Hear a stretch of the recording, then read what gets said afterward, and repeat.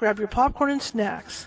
Find a comfy spot, take a seat or lie down, and let me transport you to a place of fantasy, ghost stories, ancient legends, odd creatures, alien encounters, and other magical topics.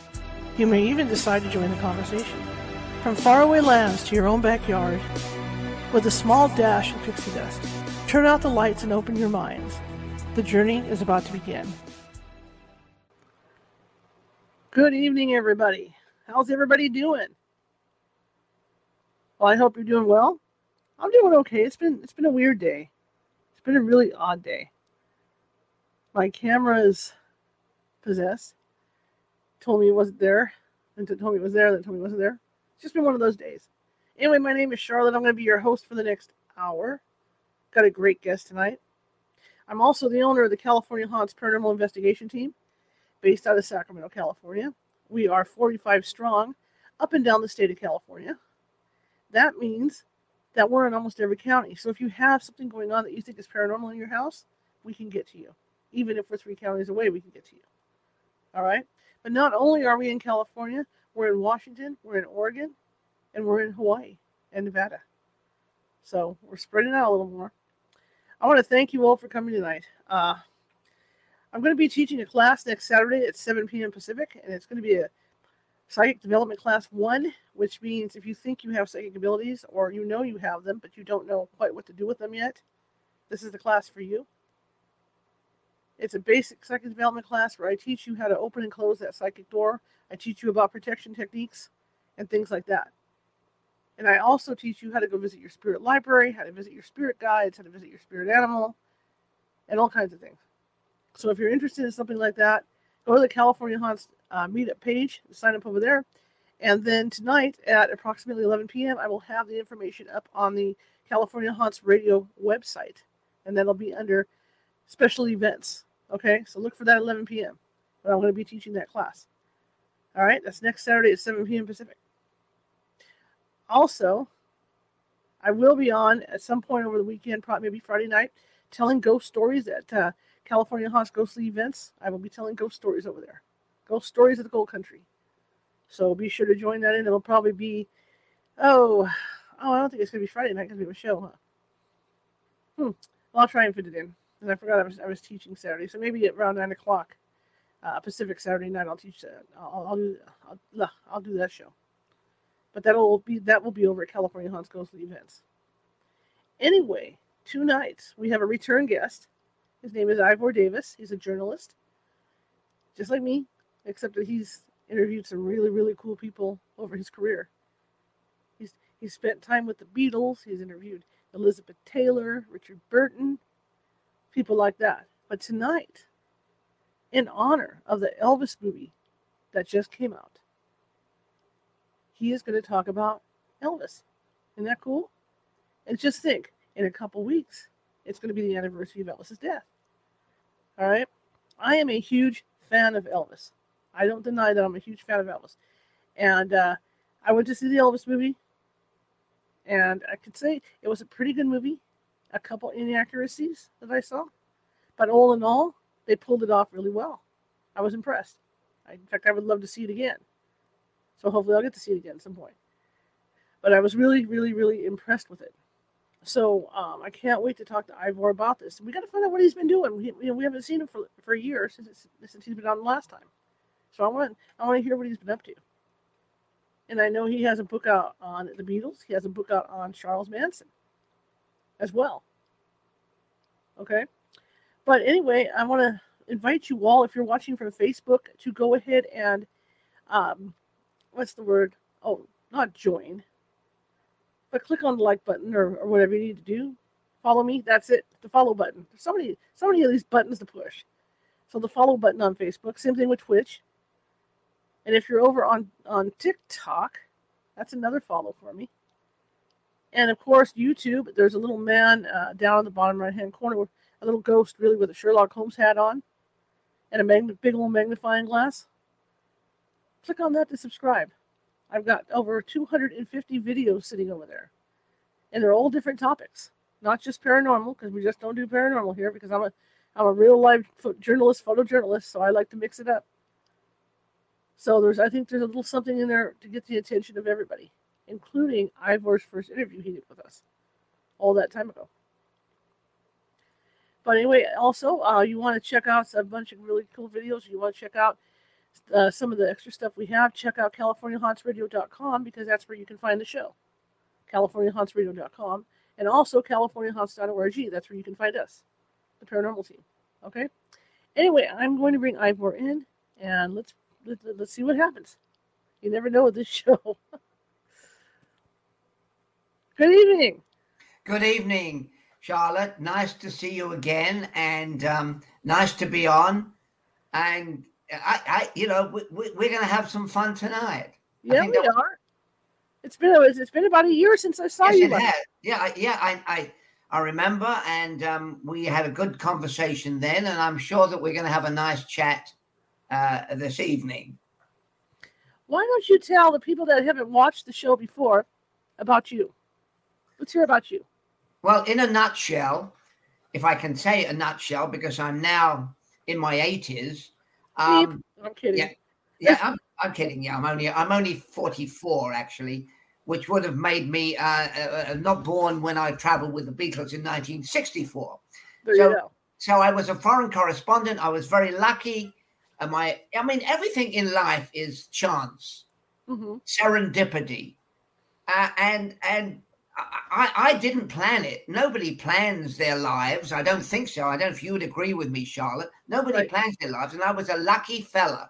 Oh, lucky man, I always like to say, which reminds me of a great movie by Malcolm McDowell, Oh, Lucky Man. Are you a fan of Malcolm McDowell, Clockwork Orange? I am, absolutely. Yeah, so I was lucky. I came to California. They made me bureau chief of a big London newspaper, and all hell broke loose. 64, I went with the Beatles. I traveled with them. I wrote George Harrison's column for him. But I want to tell you this, Charlotte. I didn't realize in 1964 that the Beatles were going to be talked about even more today. And they are. I mean, it's astonishing, because if I had known that, I would have taken my iPhone with me and done a lot of pictures. But I didn't know. And I got all the autographs for friends of friends, and I gave them away. So I could have been a rich man. And then my career took me to Hollywood, and horrible things like stories like In the Kitchen with Bobby Kennedy when he got gunned down by Sirhan Sirhan. And along the way, I met this guy from Memphis. I was very lucky. I went with the Beatles to see him in the summer of 1965. I was there when he met Elvis. And then also I met Elvis on film sets, and I met Elvis when he did his comeback special in 1968, which resurrected his career. And I saw him in the last couple of years of his life when he was on the slides. He was chubby. He was over. I mean, he was being stuffed into his jumpsuit, and he kept forgetting the lines. So in a way, I've seen him from the prime to the not so prime. What kind of person was he? Well, the first time I met him one-on-one, he was older than me, but he kept calling me sir. He was very polite. It was very nice. I went on the movie set at Paramount Studios in Hollywood for the movie Frankie and Johnny. And he chatted to me very nicely. And then after about 20 minutes, the guy comes in, and his minder, and says, "I'm afraid, Elvis, they need you on the set." And I said, "I'd like to visit Elvis on the set and watch him work." And the guy said, "Oh, it's a closed set. Sorry." So I said, "Thank you, Elvis. Thanks for your time." And off I went. And as I was leaving the studio at Paramount, I saw a bunch of guys playing football in the parking lot. And guess who was throwing the ball? Charlotte. Guess who it was? Elvis. So he was out there, huh? He was out there. So, Elvis was not comfortable with strangers, but when he got going, it was charming. And, you talked about in your introduction, the Elvis movie by Baz Luhrmann. And I'd love to hear a bit more about what you thought of it, because I have some strong opinions as well. So you please tell me. Well, I mean, trying to squeeze that life into 2.5 hours has got to be tough. Yeah. So I thought he did well squeezing in what he squeezed in. But I mean, there were a couple scenes in there where he really kind of went off the rocker with it, like in Florida, when he wasn't supposed to be moving around. In fact, he even makes a comment about that in the '68 special about only being able to move his pinky, where Baz Luhrmann turned it into a rebellion thing. Yeah. So there was that, and just a few, I didn't see a lot in there, but I mean, some of you it. were entertained. You loved it. You enjoyed it. Yeah. For the most part, yeah. Go ahead. But I mean, I've heard the stories about the Colonel. When Elvis was really out of it. Yeah. And saying, that fact they have that in that first scene of that movie where he says, "I want that man on stage now. I don't care what shape he's in. Yeah. Let's get him up." And I had heard stories about that. Oh yeah. From different people. Yeah. But I mean, for the most part, the movie was okay. But I mean, there was some stretchers in there. But of course, there's going to be because it's a movie. Look, it's a movie. Baz Luhrmann, the director from Australia, is a razzle-dazzle movie maker. Mm-hmm. Baz Luhrmann shot. I mean, anybody that hasn't seen the film, you will not believe it, and you knew this, right? You would not believe that they shot every single scene, including the Las Vegas nightclub scene and the Memphis nightclub scenes and Memphis Graceland scenes. They shot them all in Australia. Can you believe it? That's incredible. I'll tell you one little aside. About 10 days ago, I sat down for a program I do for the Museum of Ventura County, where I live. Mm-hmm. And I interviewed a guy called Steve Binder, who's actually in the movie. 68 special guy, yeah. A hotshot director. And Elvis came out of the Army, was scared of performing live. He hadn't performed live. He made a lot of, I'm going to say this, a lot of crappy cookie cutter movies. He got the girl, he lost the girl, he got the girl again, he sang 6 songs, and that was the story. Except for a good movie called Viva Las Vegas with Anne Margaret. Mm-hmm. So Steve Binder, the director, said to me that Elvis came to see him and was scared about doing a live performance on television because he'd done all these movies, which was more controllable. And Elvis said to Steve, tell me what you think of my career right now. And Steve, I'll give it to him, was a young guy, and he said, Elvis, your career is in the toilet. And Elvis, for a moment, looked at him and smiled and said, thank you for telling me the truth. And anybody who's seen the movie, which brilliantly recreates the 68 comeback concert, or has seen the 68 comeback concert, Elvis was at his peak. He was an Adonis. He looked fantastic in his black leather outfit. Go online at YouTube, see the movie. Elvis was at the peak. But then, of course, as you know, Charlotte, Elvis went into steep decline. They gave him pills to eat, to sleep, to wake up. And unfortunately, at 42, another sensational talent bit the dust. And that's the tragic story of this guy. Can you imagine, Charlotte, if Elvis had been alive today? It's incredible. Yeah, it is. So the film is. Look, I'll just say one thing about the film, and you mentioned it. I mean, the film was well done.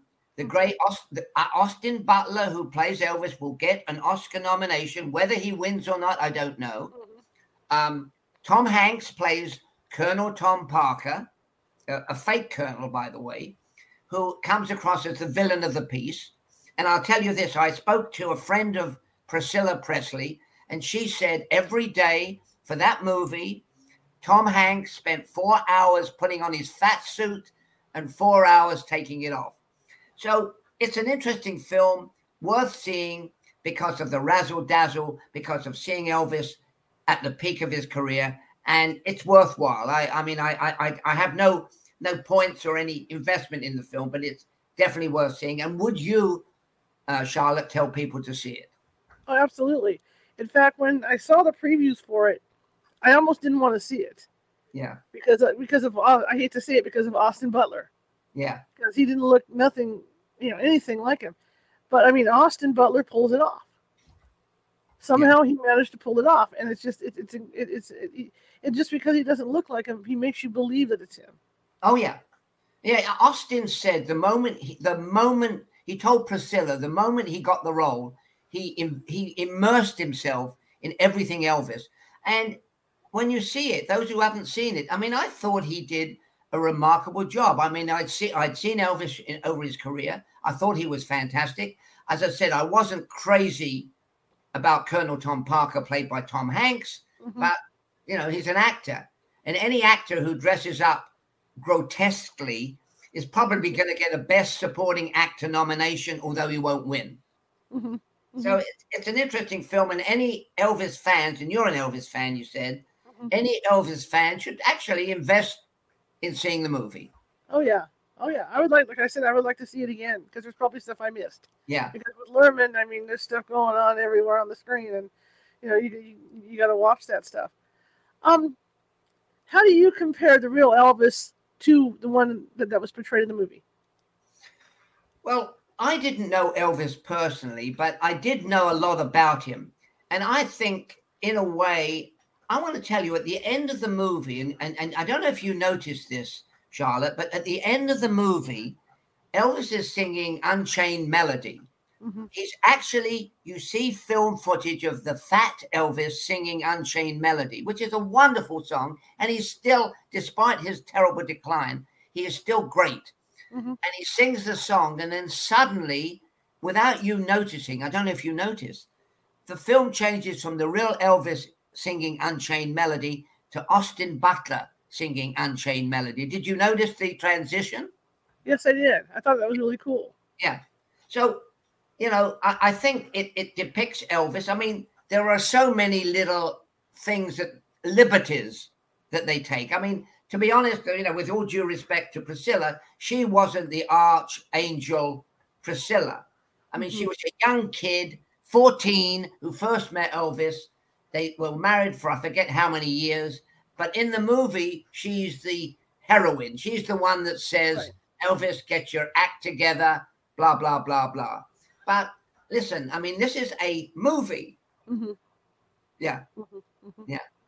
Well, we all know what came out in her book. So, I mean, that's that. I mean, that's just kind of, I mean, for the true people that are Elvis fans, they look at her with a grain of salt because of that book she wrote. And then when they have stuff like this, you're like, okay, whatever, but all in all, it was a good movie. Yeah. So, I mean, the movie, I think, has made maybe $150 million as we speak, which is not bad change, although it cost about I forget how much it cost, but the funny thing is, it cost several $1 million, obviously, because that's the way it is. But when they made the Elvis comeback special, they made it for Steve Binder told me they made it for about $400,000, which is like peanuts in today's world. So I would see the film, I would see the depiction, and look, there are many people, and you know this, who think Colonel Parker was the heavy. Colonel Parker wouldn't let Elvis travel overseas because he was an illegal immigrant. All the little side stories. I'll tell you a very funny story, if I may. Okay. Well, a friend, a very close ally, a protege of Colonel Parker came to my house about a month ago, and he's doing a documentary for the benefit to show that Colonel Parker wasn't such a bad guy. And he said to me, I mean, this is the way it is. He said that Colonel Parker would show up, and he was a carny man. He was a carnival man. He'd show up at concerts for Elvis, and he'd have one little army of people selling I love Elvis buttons. And then you had another bunch of people selling I hate Elvis. And at the end of the concert, Elvis would call up Parker and say, did you sell more of I love Elvis or I hate Elvis? So he got a kick out of that. So Parker was a canny guy. I mean, I must tell you one other story of my encounter with Colonel Parker, if I may. Sure. So Colonel Parker was lived in Vegas, was a huge gambler, and as the movie shows, as you know, lost a lot of money. So I was talking to Colonel Parker, and he was telling me about his great background. He was a carnival man. He was very proud of that. And he said, I was known around America for Colonel Parker's dancing chickens. I said, well, what's that? He said, well, here's what I did. He said, I had a dozen chickens in a cage and they danced. And I said, well, did they dance to music? He said, no, he said, I had an electric plug. I stuck the plug into the wall and believe it or not, the chickens danced. Now, he told that story rather proudly, which I thought was a little bit bizarre.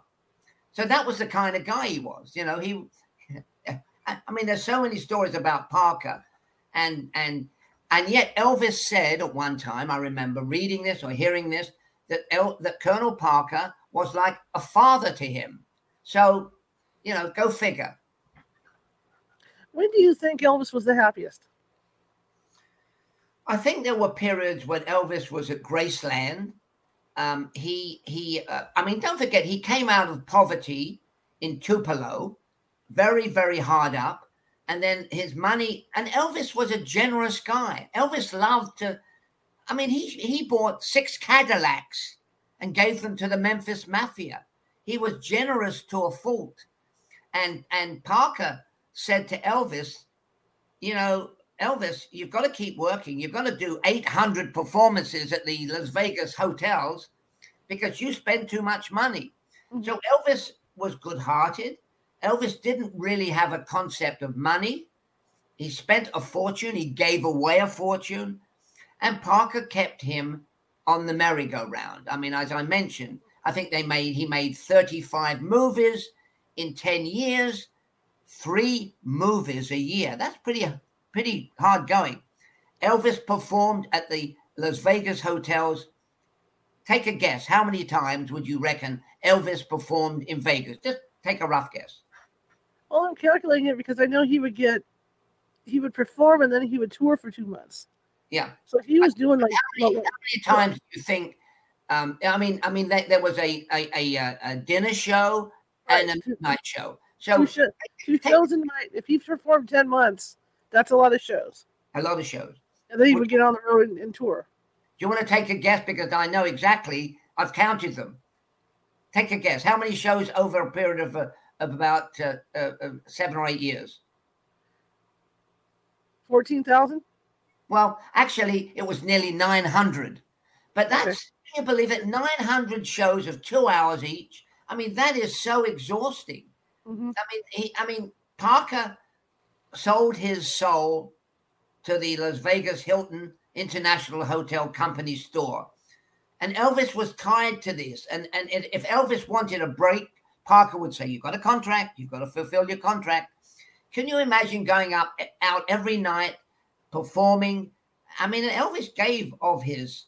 You saw the show, you saw the movies, which is, as I say, a great capturing of Elvis's. Elvis gave his all when he was out there performing, and he loved it. So I think to an extent, no matter what they say about Colonel Parker, I think he did exploit Elvis.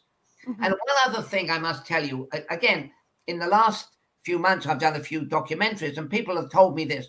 I said to somebody who is a great Elvis fan and a great Colonel Parker fan, why did Colonel Parker allow Elvis to go into the army for 2 years where his career languished, died? And the reason I know it died, as you mentioned, I'm trying to keep jumping around, but John Lennon said to me once, Elvis went into the army and his career died. And John Lennon said to me, if I had to go into the British Army to do my national service, I would have fled the country and gone to Ireland. So John knew that the military career of Elvis. So why didn't Elvis perform for the military while he was there? He would have had a cushy number. He would have entertained the troops. And the reason he didn't entertain the troops was that Colonel Parker said, Elvis, if you do a show for the American military, the performance will be the property of the U.S. military, and it will, and your exclusivity will be blown out of the water. So Parker was always thinking the angles. He was probably right, But can you believe it? Elvis did not a single 2 years in Germany, where he met Priscilla, age 14, who was the daughter of an officer in Germany. But Elvis never sang. 2 years of idleness. I mean, that's really, it's like having a star athlete who's at the prime of his career. And then you know this, that if a star athlete sits on the bench for 2 years, it's not going to work. He's going to be tired. He's going to be out of action. He's just not going to have it. And this is what Parker allowed Presley to do. Terrible. Well, you know, if you watch that film, the way the way Baz lays it out is that Elvis was too controversial, and that's why Parker had him go in the army. Isn't that a wonderful? I mean, I think that is a bunch of hooey. Right. The spin, yeah. You're absolutely right, Charlotte. I mean, the idea was, okay, let's do this.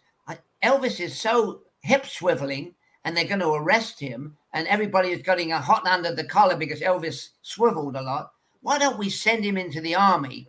And that way the heat will be off. I mean, that is the biggest bunch of bosh I've ever heard.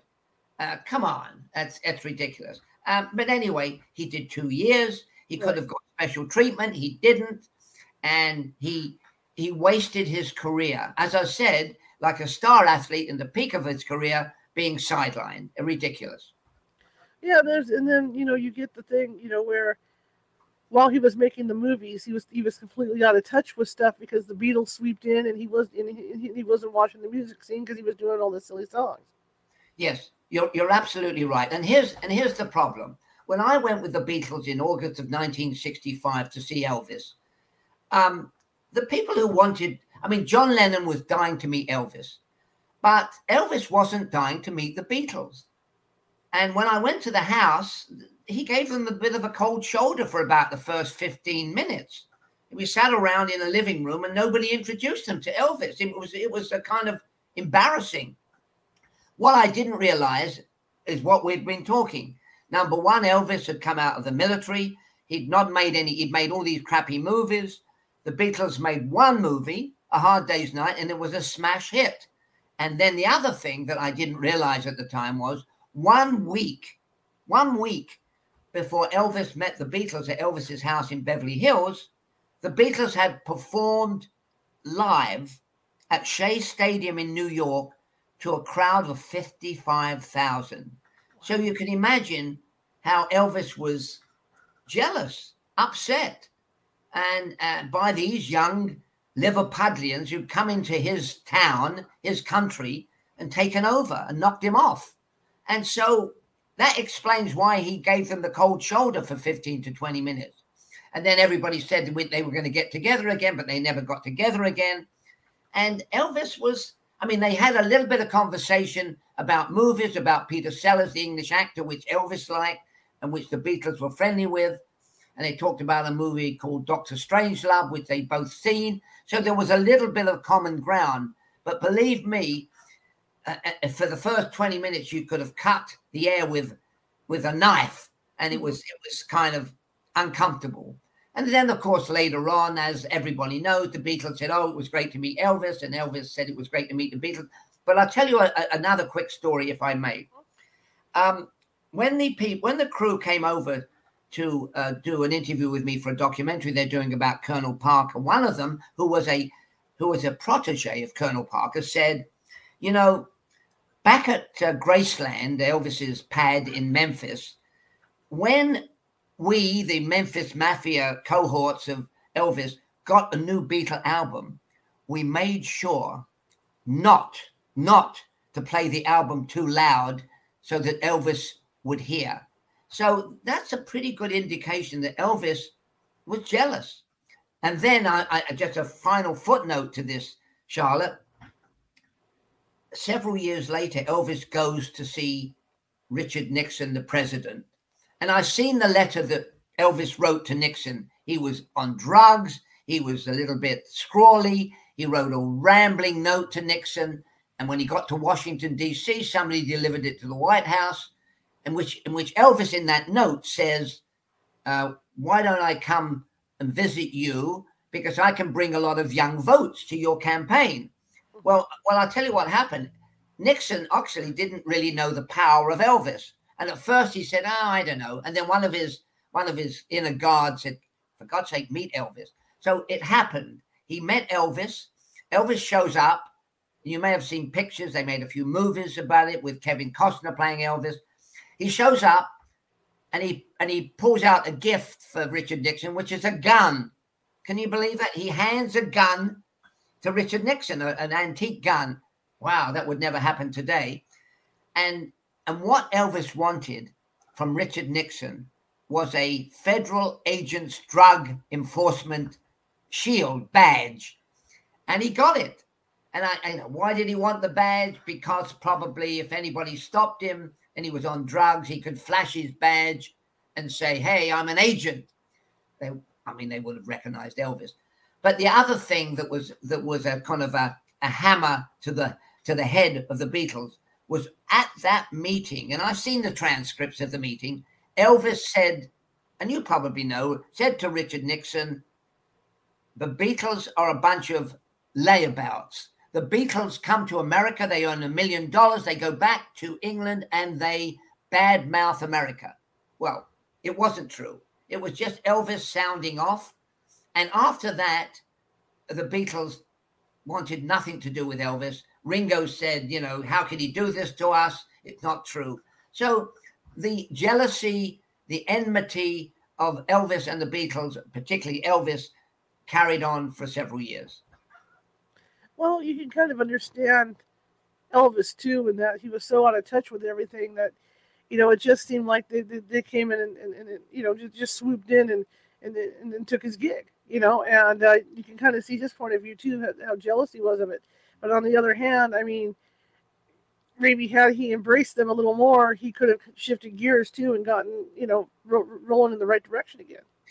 Yeah, and don't forget, while I was at the house, John Lennon, who was quite a wise mouth and said what he felt, admitted that, he said, he did say during the evening, Elvis, if you hadn't shown up, we wouldn't be here. Because John told me personally that he used to sit at home in Liverpool with a little transistor radio listening to a foreign called Radio Luxembourg, which was the overseas channel. He listened to Blue Suede Shoes and Hound Dog, and he loved Elvis, and they wanted to meet Elvis. And everybody, they all wanted to meet Elvis, but Elvis wasn't so keen to meet the Beatles. And the whole thing was set up. And I know this sounds amazing, but the night I went with the Beatles to meet Elvis, Brian Epstein said, I don't want to make this a publicity coup. So there's going to be no reporters with cameras, no tape recorders. Can you believe this summit between the two greatest rock and roll people of the century, and nobody in the house took a single picture? Amazing. Yeah. Wow. Yeah. No record of it. I just find it so fascinating. Like you say, he came out of the army and nothing really, and then jumped into the movies. He did like 10 years of movies or whatever it was, 8 years, and he just kept going and going and going. And it makes you wonder why he didn't say something at that point. Well, Elvis was signed to a contract, a rigid contract. Parker said to Elvis when he said, Elvis didn't like a lot of the films he made. He loved Viva Las Vegas, mainly because he got a chance to meet Anne Margaret and they had a little big fling. Right.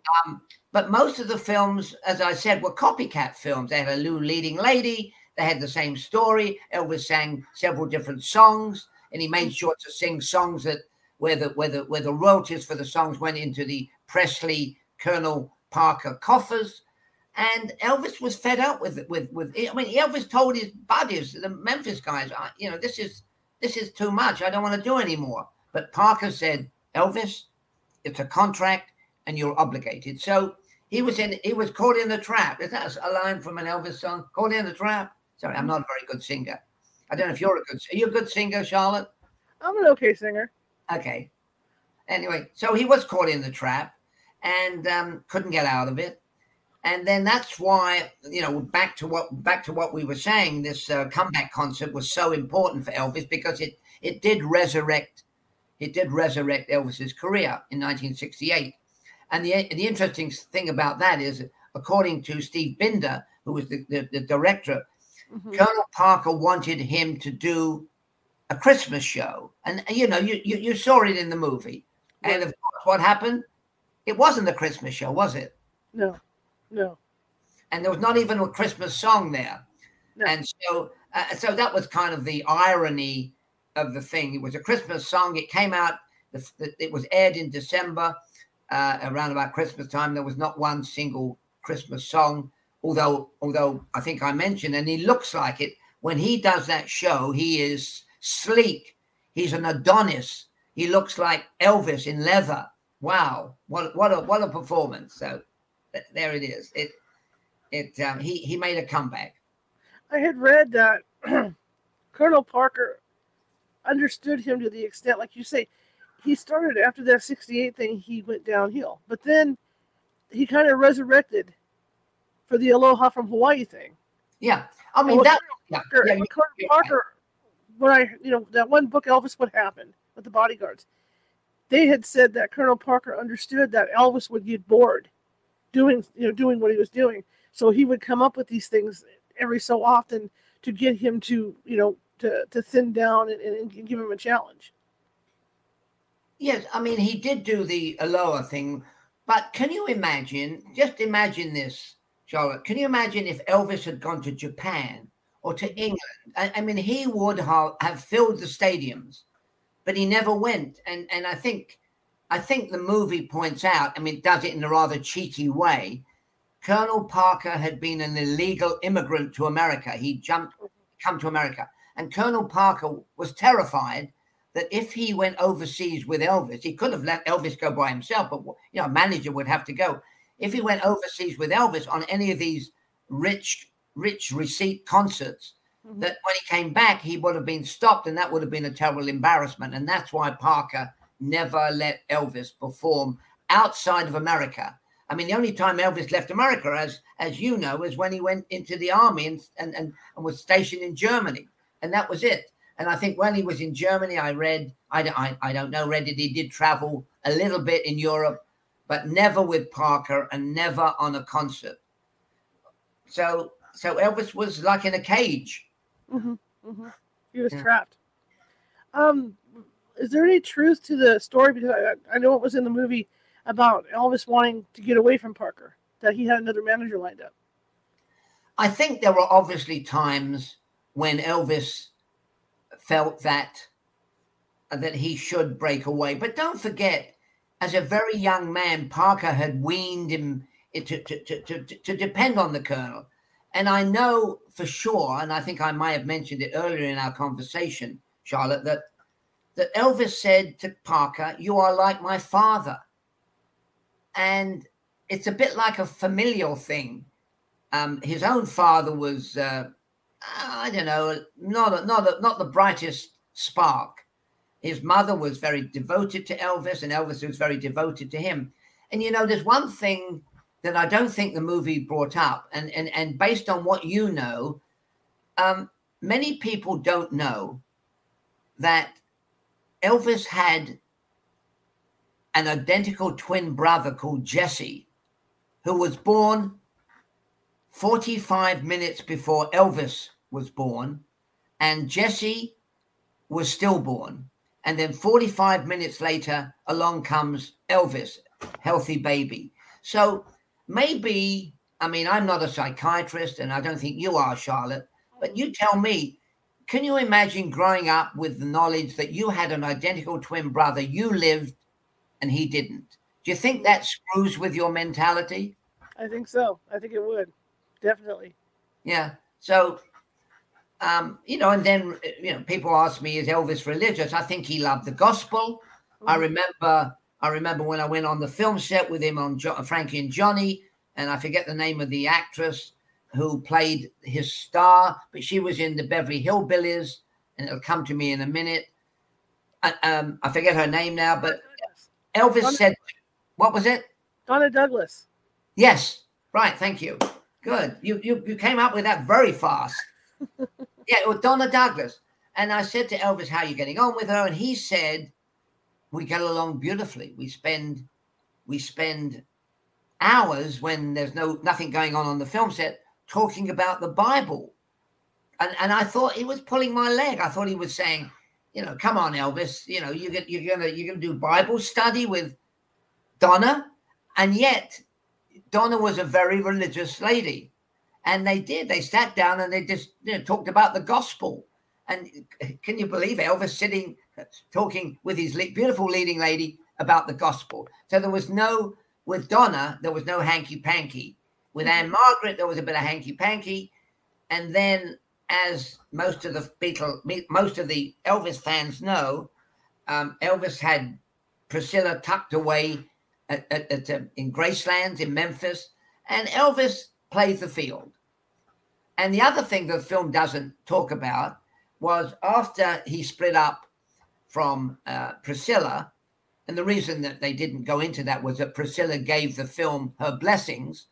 After they broke up, Elvis played the field. I mean, there was Linda Thompson. You probably know more than I do, all these other ladies that were linked to Elvis.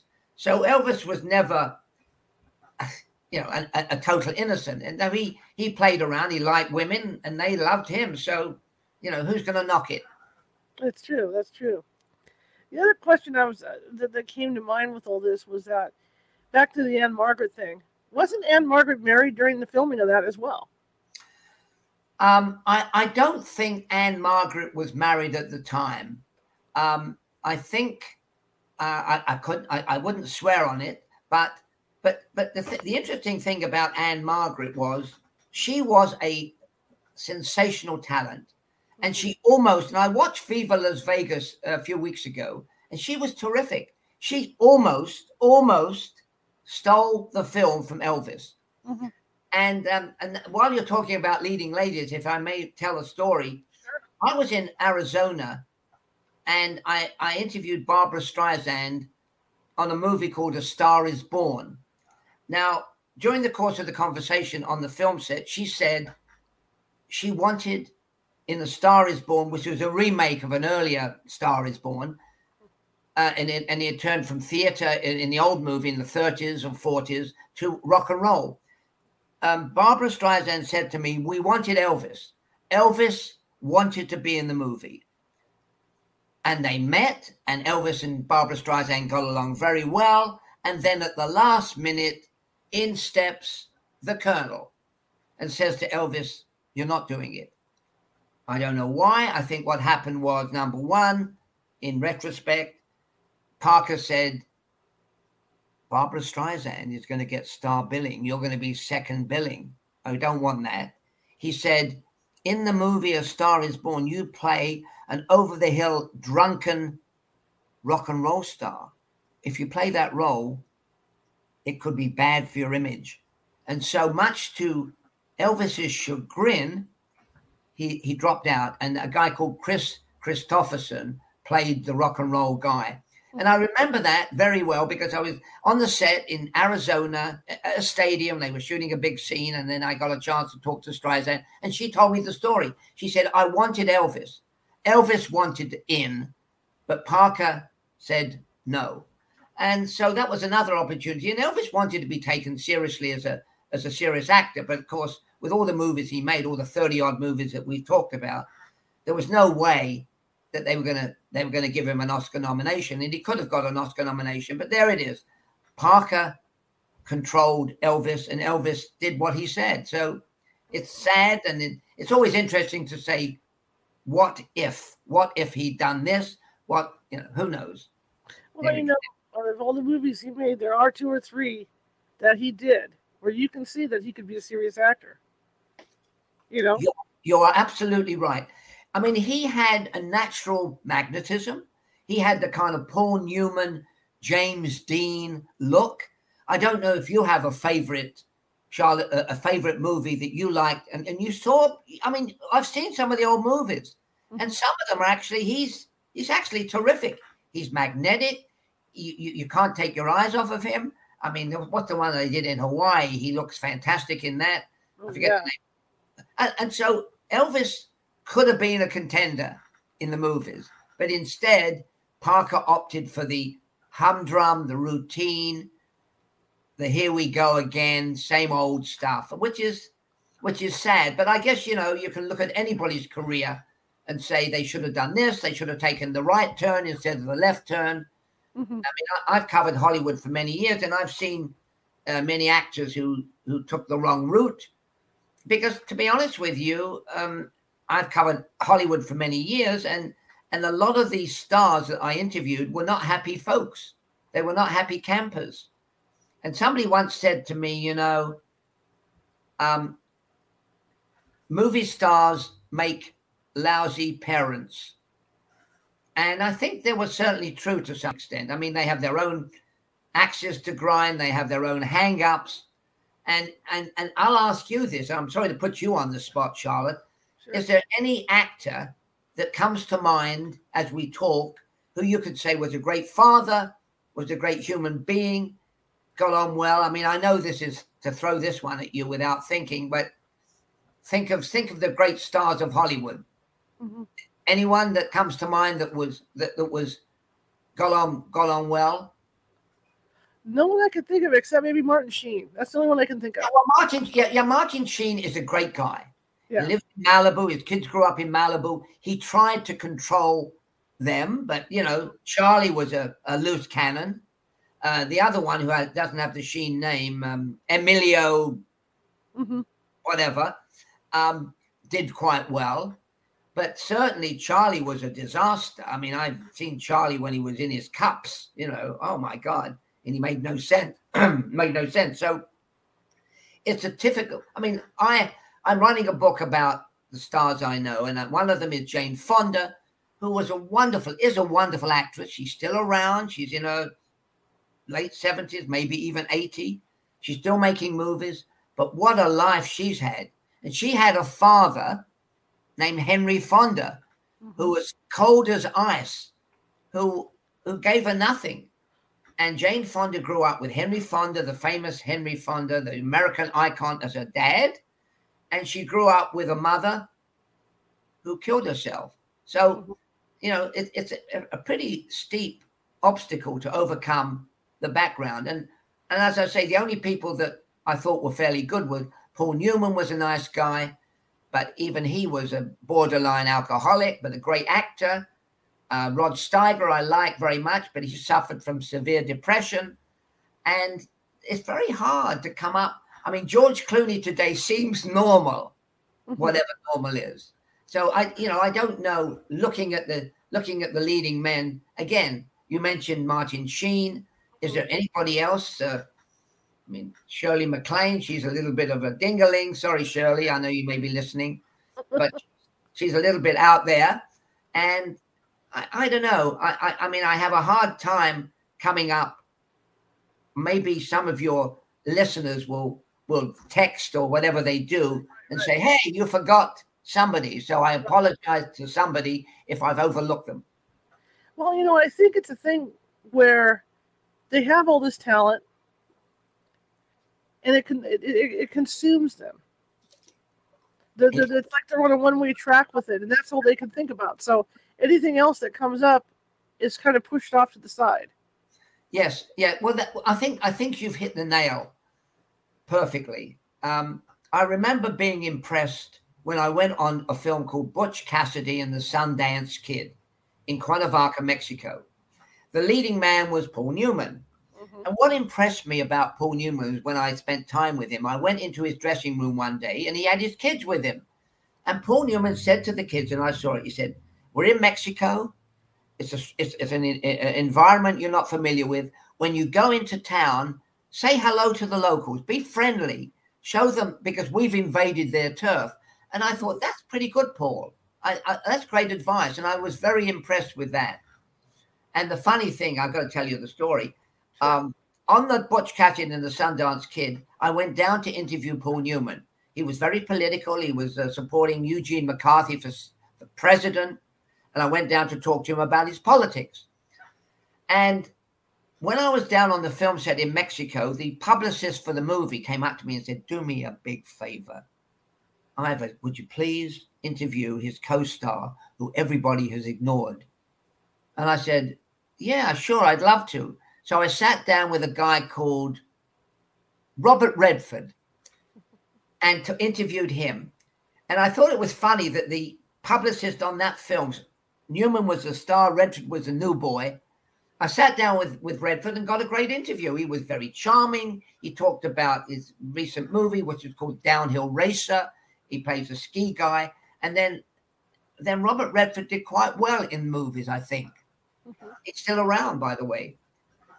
Sadly, Newman isn't, and sadly, a lot of them are not. And I don't want to go off track, but in my career, I've met people like Elizabeth Taylor and Richard Burton, whose kids have also been a little bit screwed up. But I mean, if your mother is Elizabeth Taylor, and I won't go into it, who can explain it? So it's tough. As you said a moment ago, the star is so focused on their own psyche that they don't have energy or room for anyone else, and that includes their kids. And that's the sad thing. Because for the kids, it's also hard to live up to the name.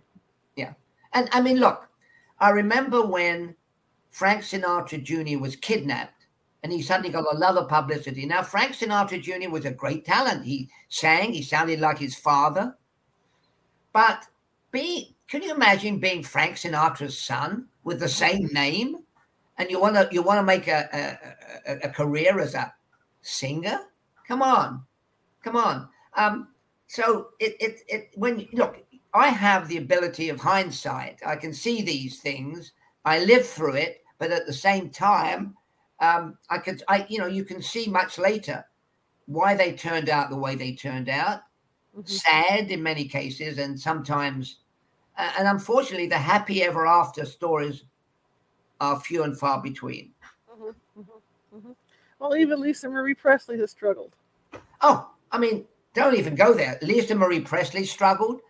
Who did she marry? She married Michael Jackson. Yeah. Wow. That seems like a marriage made in heaven, doesn't it? Yeah, it does. I mean, so there you go. And off the back of my mind, didn't one of Elvis's grandkids die young? Yes. I can't remember. Was it Keo? The name? The grandson, yeah. Yeah. So, I mean, look at it. I remember Art Linkletter was a famous talk show host, and his daughter killed herself. Mary Tyler Moore, Newman's son, killed himself. So all these actors, Edward G. Robinson, going way back. I mean, you've got to be pretty old to remember Edward G. Robinson. His son was a disaster. So they could never live in their parents' famous shadow if they wanted to be in the same business. Mm-hmm. And so I guess it was a wrestling match all their lives. Some of them survived, and some of them tragically did not. Absolutely. Going back to Elvis's movies, what I read somewhere was that the reason why the Colonel kept him doing that is because the movies would make money, yes, even as bad as they were. And so he wanted to keep the same format going over and over, despite the fact that Elvis was bored out of his mind with them and didn't want to deal with it. What I think you tell me if the movie showed this. What I know is not only they made money, but every time they sang songs from the movie, they released the soundtrack. Mm-hmm. They released the soundtrack. They had total command of the royalties from the music. And so Parker made money. I think he took maybe 50% of Elvis's salary. Elvis made money. The movies were made as a vehicle for promoting Elvis's songs. Some of the, I don't think you and I can, if we sat down for an hour, could come up with 10 songs from the movies. Viva Las Vegas, okay. Come up with 10 songs from his 30 movies that were really humdingers. Right. So that it was all about the almighty dollar. It was all about how much can I squeeze out of these soundtrack music, because believe it or not, Parker made sure that like 50 to 60 or 70% of the songs that were written for the Elvis movies were his property, Elvis's property. So it was squeezing the song royalties out of every. It was a vehicle. The movies were a vehicle to make music, to make money for the music. And I think that was the other issue too, was that Elvis was not writing his own stuff. Where around the mid '60s, people started to write more of their own music, and so Elvis was stuck with whatever dregs were out there. Because with my understanding, the way he did it was they would bring in a stack of records, and he would go through all of them and listen. Yeah. And if he liked one of them, he'd pull it out and say, "Okay, let's try this one." Yeah. Oh, yeah. Yeah. But you're right. I mean, Elvis never wrote a single song, whereas Paul McCartney, the other guy, John Lennon, they wrote all their stuff. I mean, they were in charge of their music. I mean, they let George. I don't want to get off subject, but they let George sing a few, and Ringo even sang a few less. But they were like the machine. I mean, I forget what 400 songs, and my grandkids can sing them. And so that was the difference. Elvis never wrote a song, but Colonel Parker had the vehicle of I forget their names, the two songwriters for all the movies, had a monopoly, a total monopoly on the song. So they made a lot of music out of that. And as I said, the films were a vehicle for the music. So that was the thing. And it was, when you look at the career, it's kind of sad. But I would recommend people to see the movie because it's fun. Yes, it is fun. It's really quite good, and it's Moulin Rouge, because I mean Baz Luhrmann, like you say, he knows how to do that. He knows how to create the flash, and that's what he does with this. The choreographer, the gal that was doing the costumes, all that stuff. Yeah, and as you said at the beginning of the conversation, Charlotte, I mean, I talked to Steve Binder, and in the movie, Steve Binder meets with Elvis under the Hollywood sign. Well, I mean, that was a total fabrication. Hollywood sign is in Hollywood, and Elvis lived in Memphis and what have you, although he did have a house in Beverly Hills. So Baz Luhrmann, the director, took liberties, but I mean, that's what the movie is. You're going to stick strictly to that. I don't know. Anyway, it's entertaining, and I know a lot of people who've seen it 2 or 3 times. They love it. I know there's a story from, I don't know if it was one of the bodyguards who described Elvis's meeting with with Steve Binder. Yeah. And Elvis had asked him, what do you think of my career? And Steve Binder actually took Elvis downtown during the day and had Elvis get out of the car and stand on the street. That's right. And nobody stopped. Yeah. So I think he was proving that his career was in the toilet. Can you imagine Elvis Presley? I'm going to have lunch with Steve Binder next week. And I'm going to ask him if that really happened. Yeah. Because the interesting thing is, it is interesting. So you take Elvis Presley onto Hollywood Boulevard, you stand on the corner, and people walk by without even noticing you. And that was a story. I don't know whether it's a true story or not, but I'm going to ask Steve, did you take Elvis to Hollywood Boulevard, and did you stand there unrecognized? And I'll call you, and I'll send you an email. Let me know. I'm curious about that one, Yeah. But you can kind of see it in the 60s like that, because, I mean, everything had changed, and the kids wouldn't have known Elvis anyway. So, I mean, you can kind of see it happening in a way. Yeah, I mean, who were the, in the 60s, don't forget, there were the Beatles. Don't forget, there were the Beach Boys. Don't forget, there were other rock groups. And Elvis, I mean, it sounds crazy, but in 68, when the comeback special was made, Elvis was old bread. Mm-hmm. Was he really? And also, if he looked ordinary, people would look at him and think he was an Elvis impersonator. So I'm going to ask Steve that and see if it was true or whether it was poetic license. What did you like the best about Elvis? Well, I think he was in person. He was very humble. I mean, it was so. When I met him on Frankie and Johnny, I was embarrassed because he kept calling me sir. And he was about 2 or 3 years older than me. So it was kind of odd. This guy from the South calling me sir. And so he was very polite. He was very nice.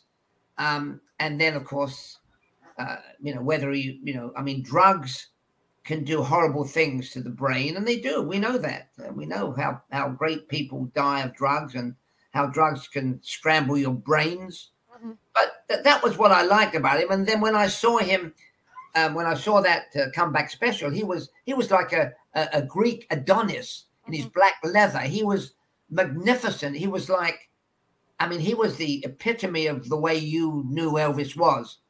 And so I liked that, and it was terrific. And then, of course, tragically, he went downhill fairly fast. Mm-hmm. Mm-hmm. I agree. In all your years covering, the different stars, who do you think was the biggest star you ever talked to? Well, I liked Elizabeth Taylor. She was down to earth. She was bawdy. Mm-hmm. She told you what she thought. I remember going with her when she had, I don't know if you remember, but you're a bit too young to remember this. She came out with her own perfume. Right. And so I hit the road with her to the Midwest just to see how she would react. And Elizabeth Taylor was in pig heaven talking to a bunch of housewives at one of these department stores. And she would be honest. It was like what do they call him? A hen party. So there she was, the star, selling her perfume, and all the ladies were asking her personal questions. And one of the questions they asked Taylor was, Elizabeth, why did you marry so often? And she said, and I always remember this, whether it was true or not, she said, once I slept with a guy, I had to marry him, which I thought was quite funny. And she was bawdy, and she would say, everybody says I got a fat ass. I'm trying to get rid of that. I remember on a film set with her, she talked about her weight and her drinking, and she drank with Richard Burton and kept up with him. And Richard Burton was a notorious drinker, believe me. And I saw Richard when he was drunk, and I saw Richard when he was sober. But so, Elizabeth Taylor was colorful. I loved John Wayne, another heavy drinker. Wayne was what you saw was what you got. Another boozer. And a great guy on the film set, a larger-than-life character. And Muhammad Ali was wonderful. I spent time with him. So I've had great times with these great people at the peak of their careers and enjoyed myself. And I'm around still to tell the story. Fantastic. This hour went by so fast. I love talking to you. Well, thank you. I enjoy it. I enjoy the opportunity to exercise my memory. And at my age, you need to exercise your memory. You're so fun to have on. You've had such a colorful career. Thank you. I would love to have you on again sometime. Is that okay? I tell you what, I'm about to write a book. I've almost finished it about my adventures in Hollywood. And I have some great stories to tell. So I hope that we can get together again. Let's do that. Let's plan on it, okay? Thank you for your time and your questions and your companionship. And how can people find you, sir? They can find me on ivordavisbooks.com, or they can go on to Amazon and buy my adventures with the Beatles or my adventures with Charles Manson, and that wasn't too much fun.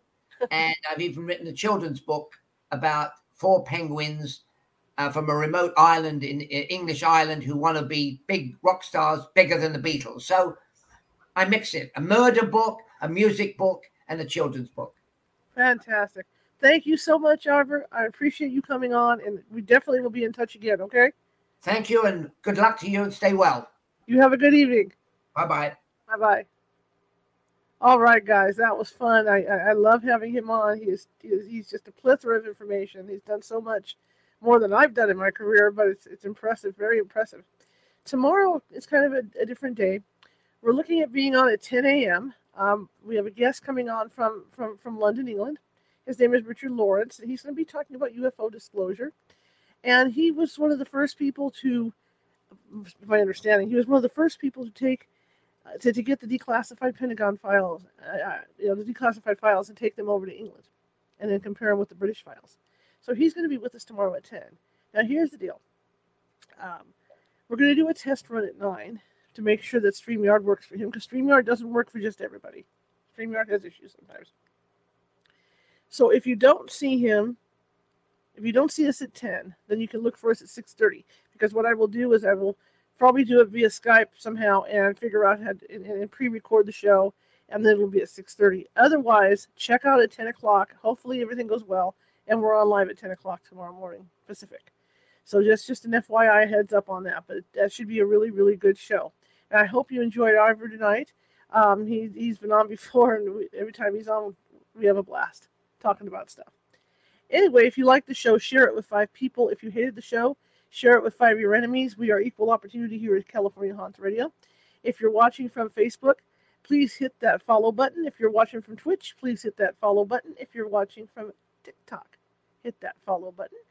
And if you are watching from YouTube, there's that little guy down in the corner, that ghost with the Sherlock Holmes hat on and the magnifying glass. That is our mascot. Please hit that to subscribe to our shows. As you can see, we have different types of shows on, not just paranormal. Also, next Saturday, I will be teaching a psychic development class at 7 p.m. Pacific. That is Psychic Development 1, and that's going to teach you protection techniques, how to open and close that psychic door. I'm going to take you out to your spirit library, visit your spirit animal, get a message from your spirit guide, things like that. So be sure, if you're interested in that sort of thing, check out the California Haunts Meetup at californiahauntsmeetup.com, and you can do that. Otherwise, wait till 11 o'clock p.m. tonight Pacific, and I will have it up on the website. You can sign up there. Anyway, I want to thank you all for coming tonight, and I will see you tomorrow. Hope, if everything goes well, I will see you tomorrow at 10 a.m. So I'm going to give you Ivor's contact information right now. Here we go. Website, ivordavisbooks.com.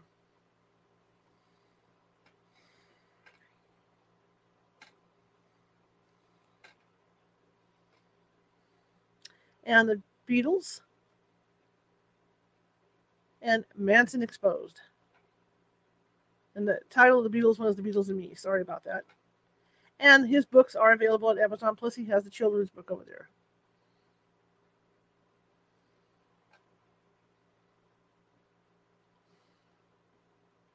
Anyway, I want to thank you guys for coming tonight, and I will see you tomorrow at 10 a.m. Pacific. Have a good night.